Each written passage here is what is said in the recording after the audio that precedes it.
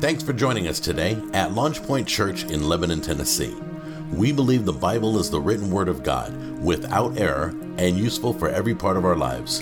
We believe that through learning and teaching of the word, others might come to know God, find freedom, discover their purpose, and make a difference. Thanks again and enjoy today's message from Pastor Jim Cubitt. Hey, so we're in John chapter 17. If you want to turn there, we will be.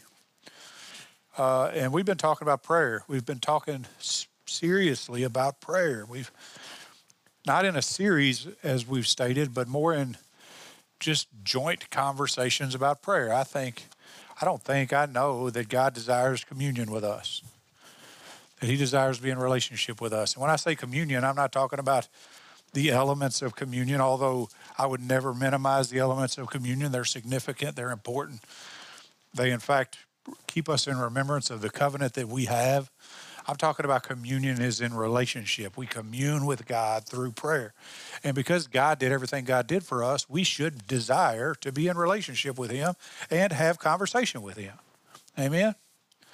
And so we've been talking very intently about prayer because I have come to understand over the last few years that everything hinges on Jesus, and everything we have access to hinges on Jesus and prayer. This has to be a praying church, or it's not a church. It's a social club. It's a place where we just hang out.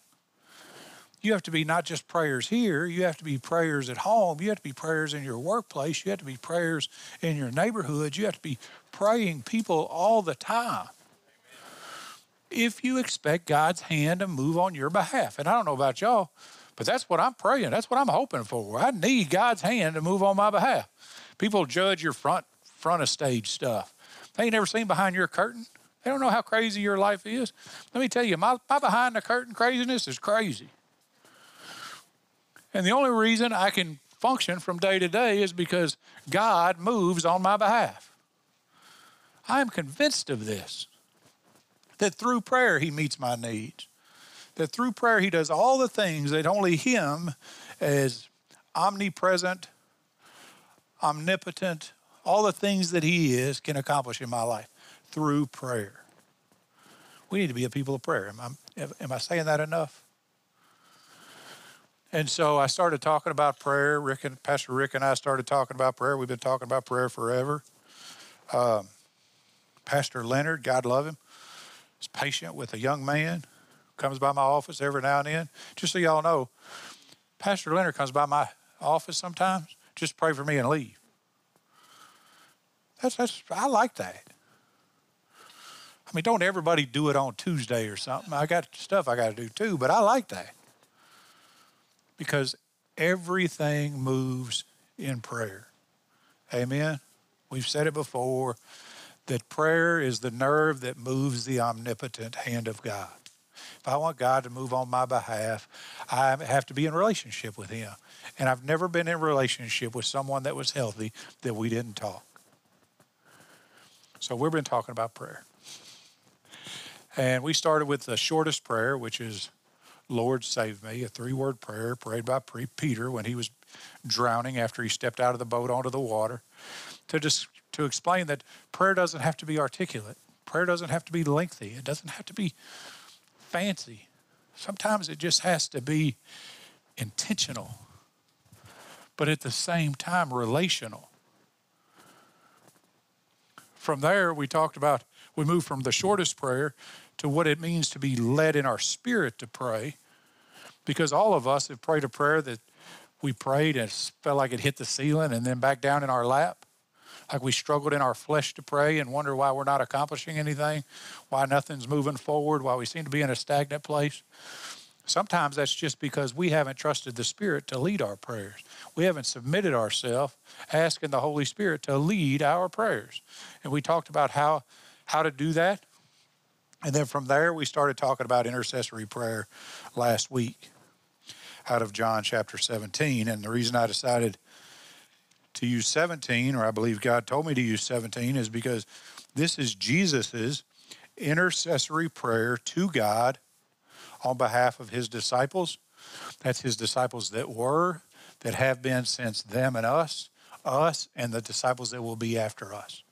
So all disciples in all times, Jesus was making intercession on their behalf. And so he's praying for them. And I want us to know that we should pray in the same way.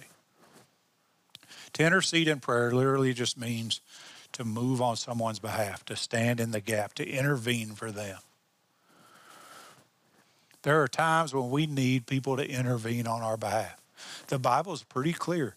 If they're sick amongst you, gather the elders. Amen? Have them pray over you. You guys should be praying over each other, even if you're not technically an elder in the church, because prayer is what we do. We believe in the same God with the same power according to the same word, unified in one spirit by the same Jesus. We should be all people of prayer. And so we talked, I told you there was 4 things that Jesus prayed in John 17 for the disciples. And we were only able to cover 2 of them last week. And those 2 things were protection and sanctification. Before we had that lesson, we talked about the thesis statement. Everybody know what a thesis statement is? It's the one statement that summarizes why somebody's saying something in the first place. If I'm going to write a book, I'm going to have a big idea, a main idea. If I'm going to write a paper, I'm going to have a main idea. If I'm going to preach, I'm going to have a main idea. Whatever I'm doing, I'm going to have a main idea. If there's one thing I want you to walk away from, this is it. That's your thesis statement. And Jesus said, what I'm about to say, I say for one reason.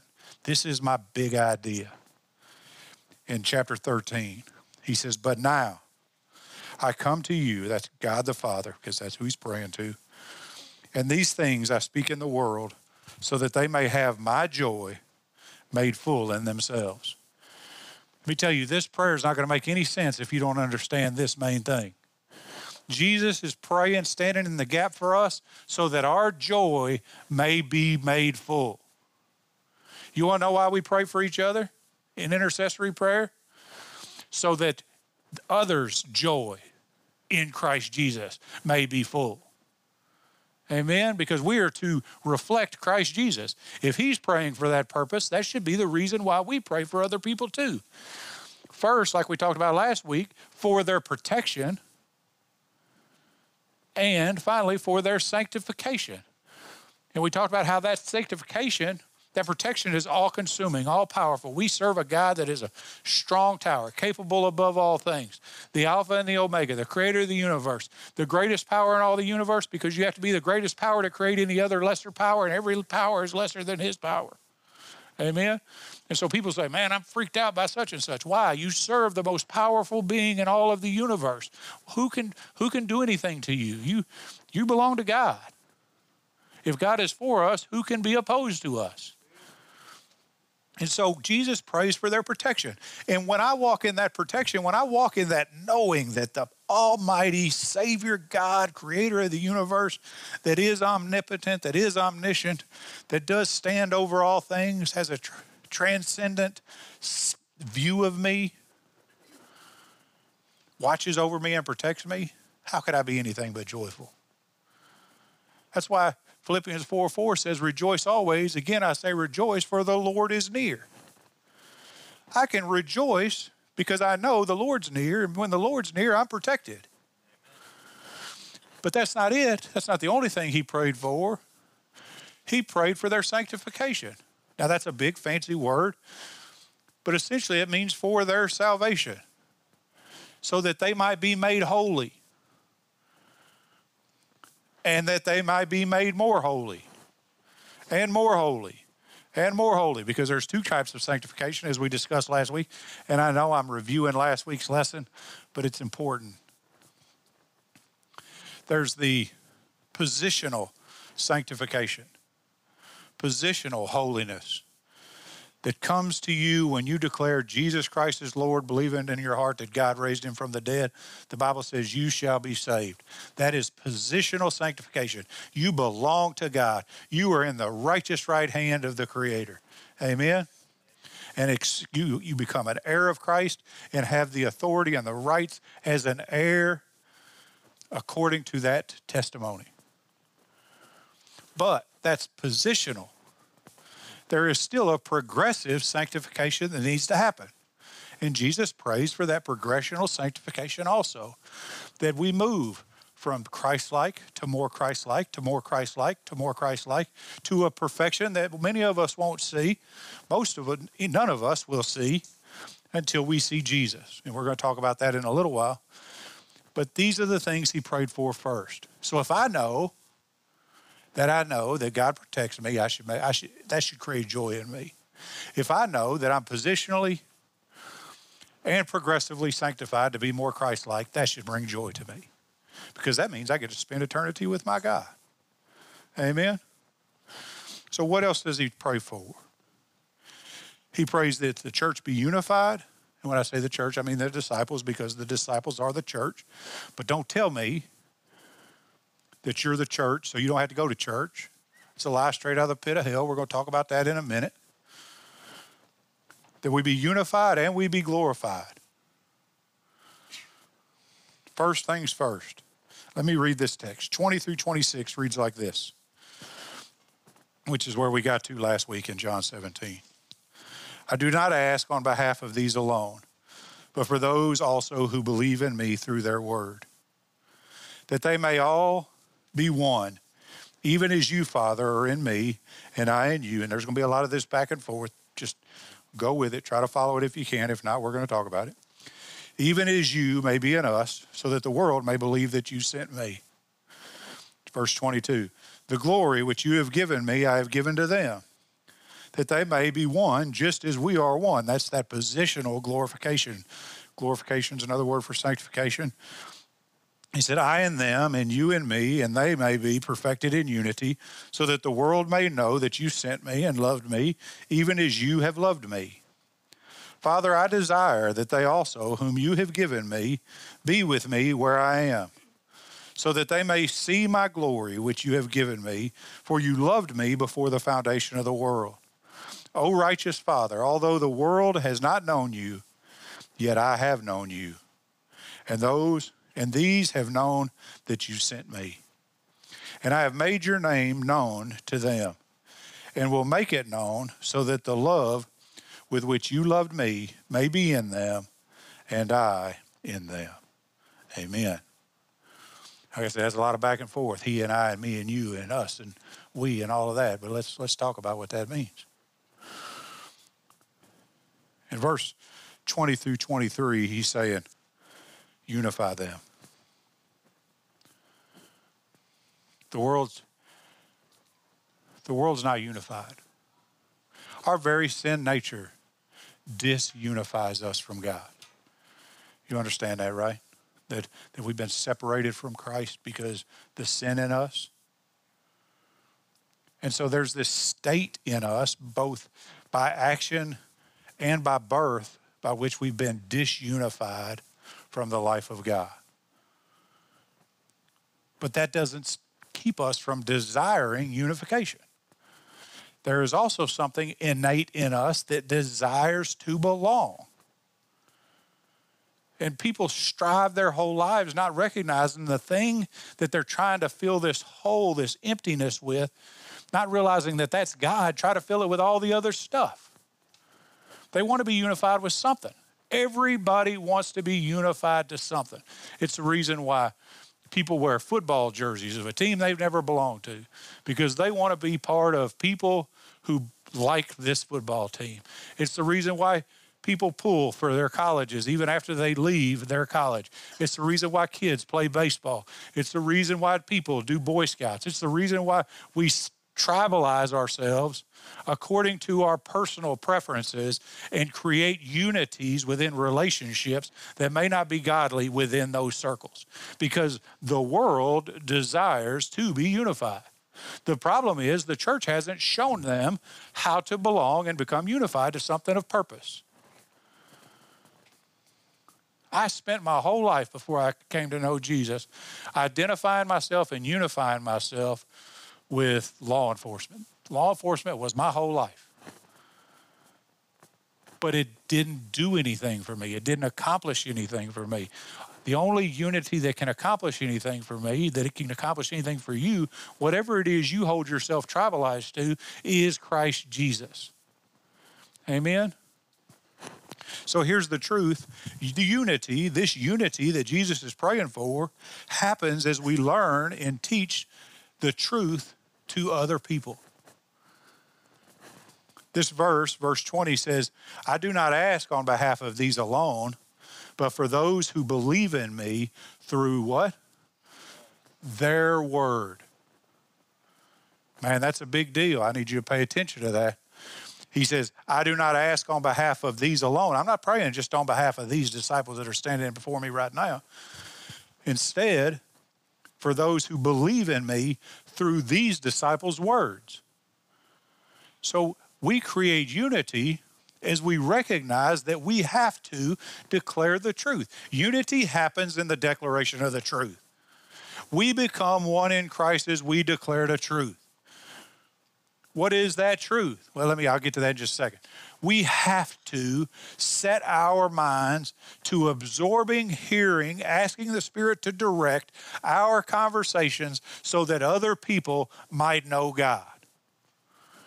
Can I tell you that 50 years from now, I'll be dead? Most people won't remember my name. But this is what I hope. I hope that I taught the Word of God so truthfully that for 4 generations, people adhere to the truth of the message of the Word of God because of what they heard me say. This is what Paul says in regard to Timothy. He says, all things which you have heard from me in the presence of many witnesses, entrust these to faithful men who will be able to teach others also. That's 4 generations. Paul taught Timothy. Timothy taught other men who were faithful to teach other men also.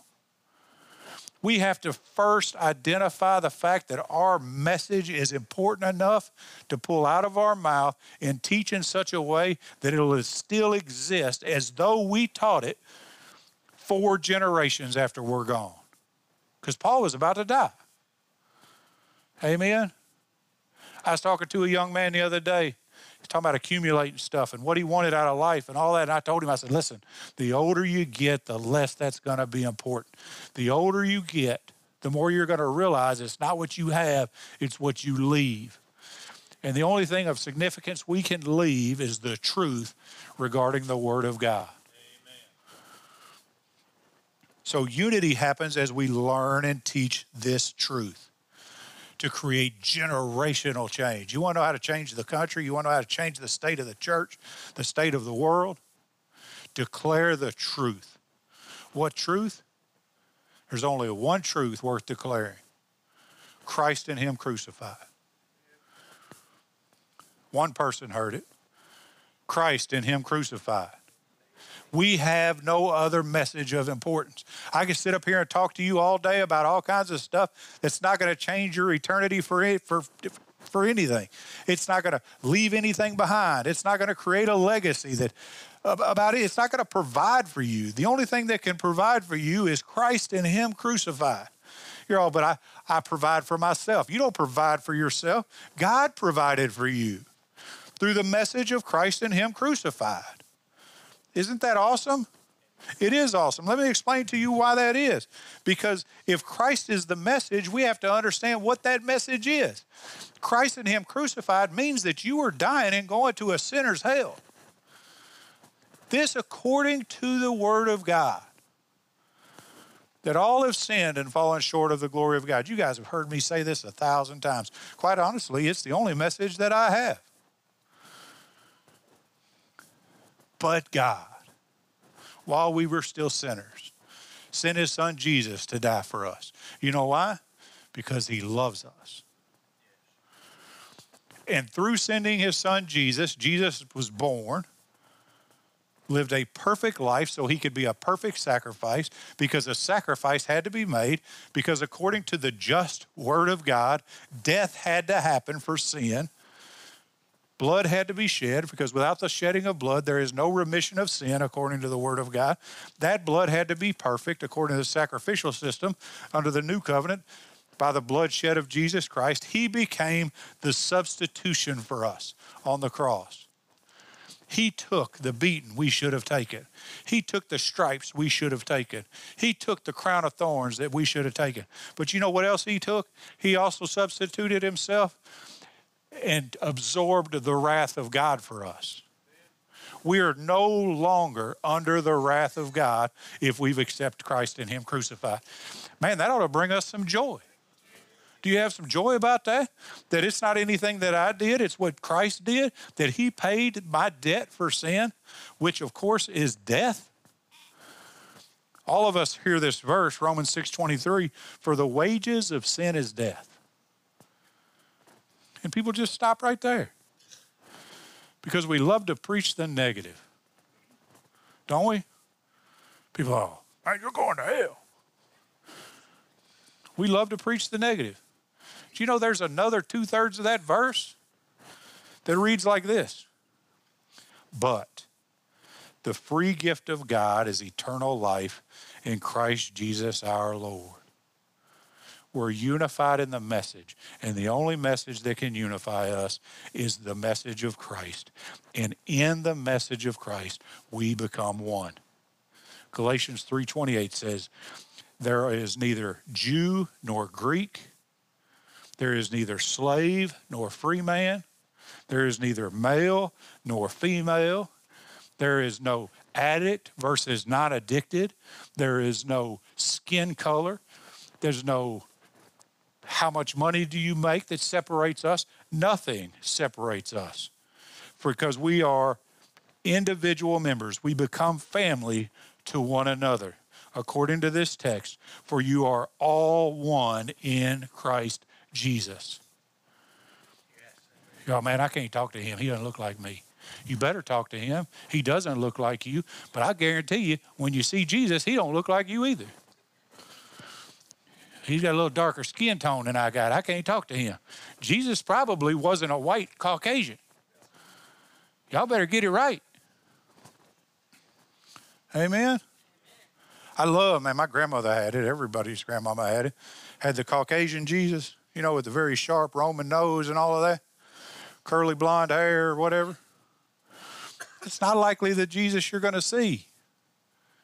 But it doesn't matter because we're all unified in Christ Jesus. If you don't like a certain kind of people or want to be unified with a certain class of people, you're going to hate heaven. Because you're going to be surrounded by people you don't even understand. Well, I believe you'll understand them then, but that you'll never comprehend on this earth. We are all one, unified in Christ Jesus. This is what Jesus is praying for. Let them be unified, not just spiritually, but physically.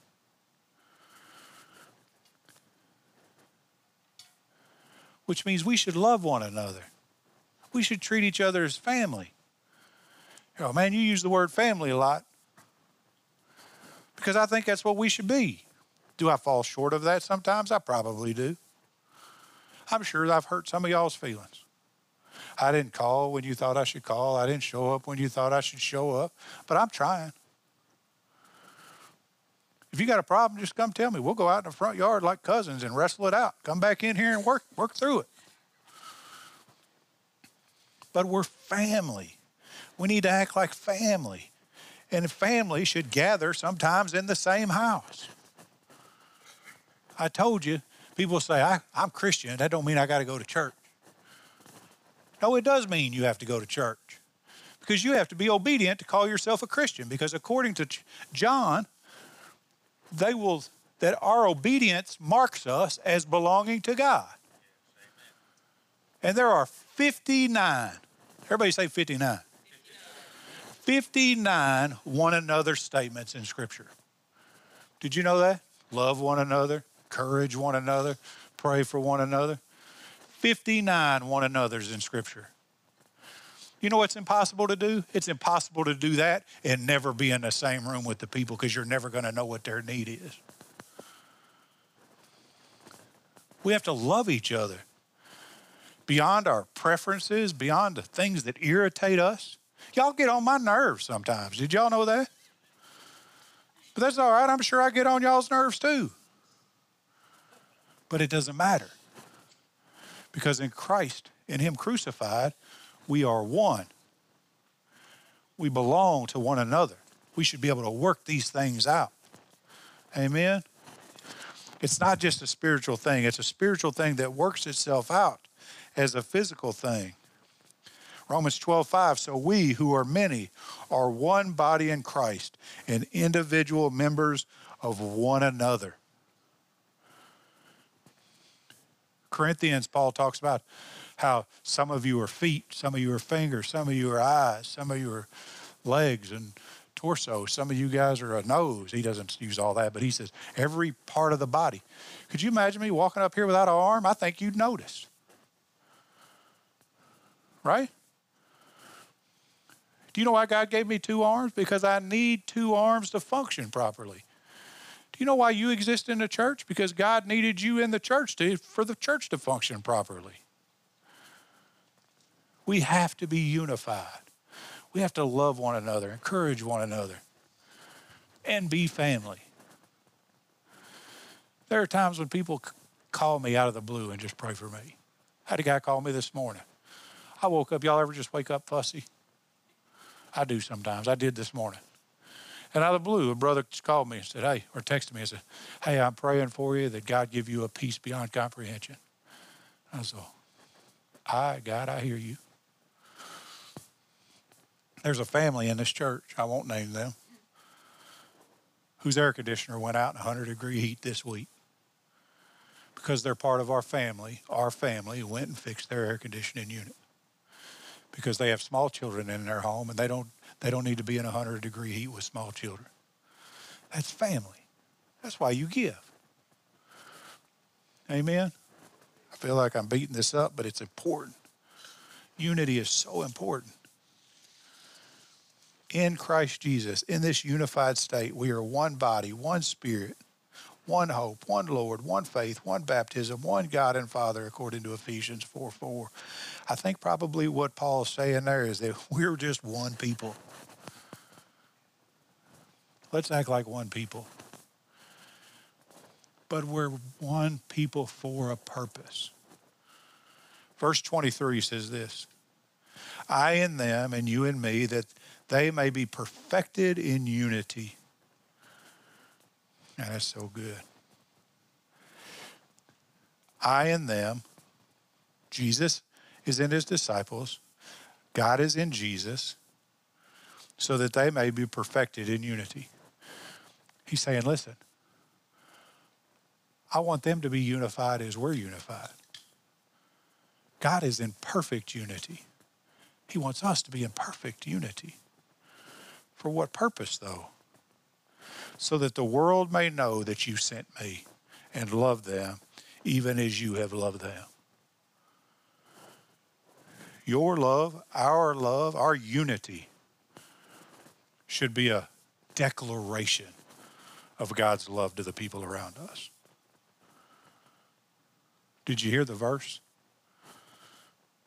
I in them and you in me, that they may be perfected in unity, so that, because the world may know that you sent me and loved them even as you have loved me.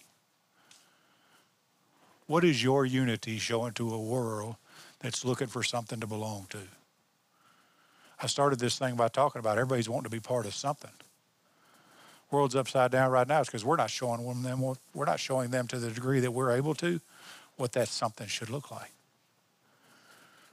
We're the something that should look like. The church is failing and decreasing in population in the United States. That is a statistical fact because we're more concerned about how we dress, how we talk, what we look like, whether you have tattoos, how much money you have, all of these kinds of things, than we are with demonstrating the unity and the love that God has for us to the people who don't know what that is. And when we do that, people are going to say, what is it about you? Y'all ever been around somebody like that? You look at them and they're always joyful. They're always happy. You can't do nothing to make them fussy. Or if you do, you'll never know it. Don't you just want to go up and say, what's your deal? Right? Because it makes you mad sometimes. You're, man, what's your deal? They look at you and say, man, Jesus loves me. That's your gospel conversation opportunity. Man, I'm like this because Jesus loves me. Because Jesus intercedes on my behalf. That I be protected no matter what's going on. That I be saved, kept, and continue to be perfected. That I walk in unity. That's why I'm never fussy. Because I know the God I serve. I can introduce you to him if you'd like me to. I would love to introduce you to him if you'd like me to. That's what unity's purpose is. That's so good. But he prayed for something else too. He prayed for our glorification. 24 through 26 reads like this. Father, I desire that they also, whom you have given me, be with me where I am. He wasn't talking about right then because they were already with him right then. He's talking about that they be with me where I am going. He knew what he was about to endure, so that they may see my glory, which you have given me. For you loved me before the foundation of the world. Jesus saying, I want these people to be with me so that they can see truly who I am, so that they can see the glory that I have, the glory that you gave me, for fulfilling this purpose that you gave me. O righteous Father, although the world has not known you, yet I have known you, and these have known that you sent me, and I have made your name known to them, and will make it known, so that the love with which you love me may be in them, and I in them.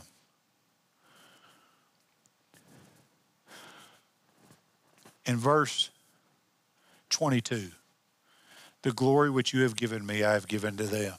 That's past tense. They had already confessed the name of Jesus, declared him as Lord, believed that he was Lord. And they had received the present glory. That perfecting present glory. There's a perfecting present glory. Did you know that? But that's not primarily what Jesus is talking about in this text. He's talking about, God, I want their joy to be complete, so that because they know that they're going to be with me in heaven for always. This is what he says. Colossians 3, 1 through 6. Let me turn to it real quick.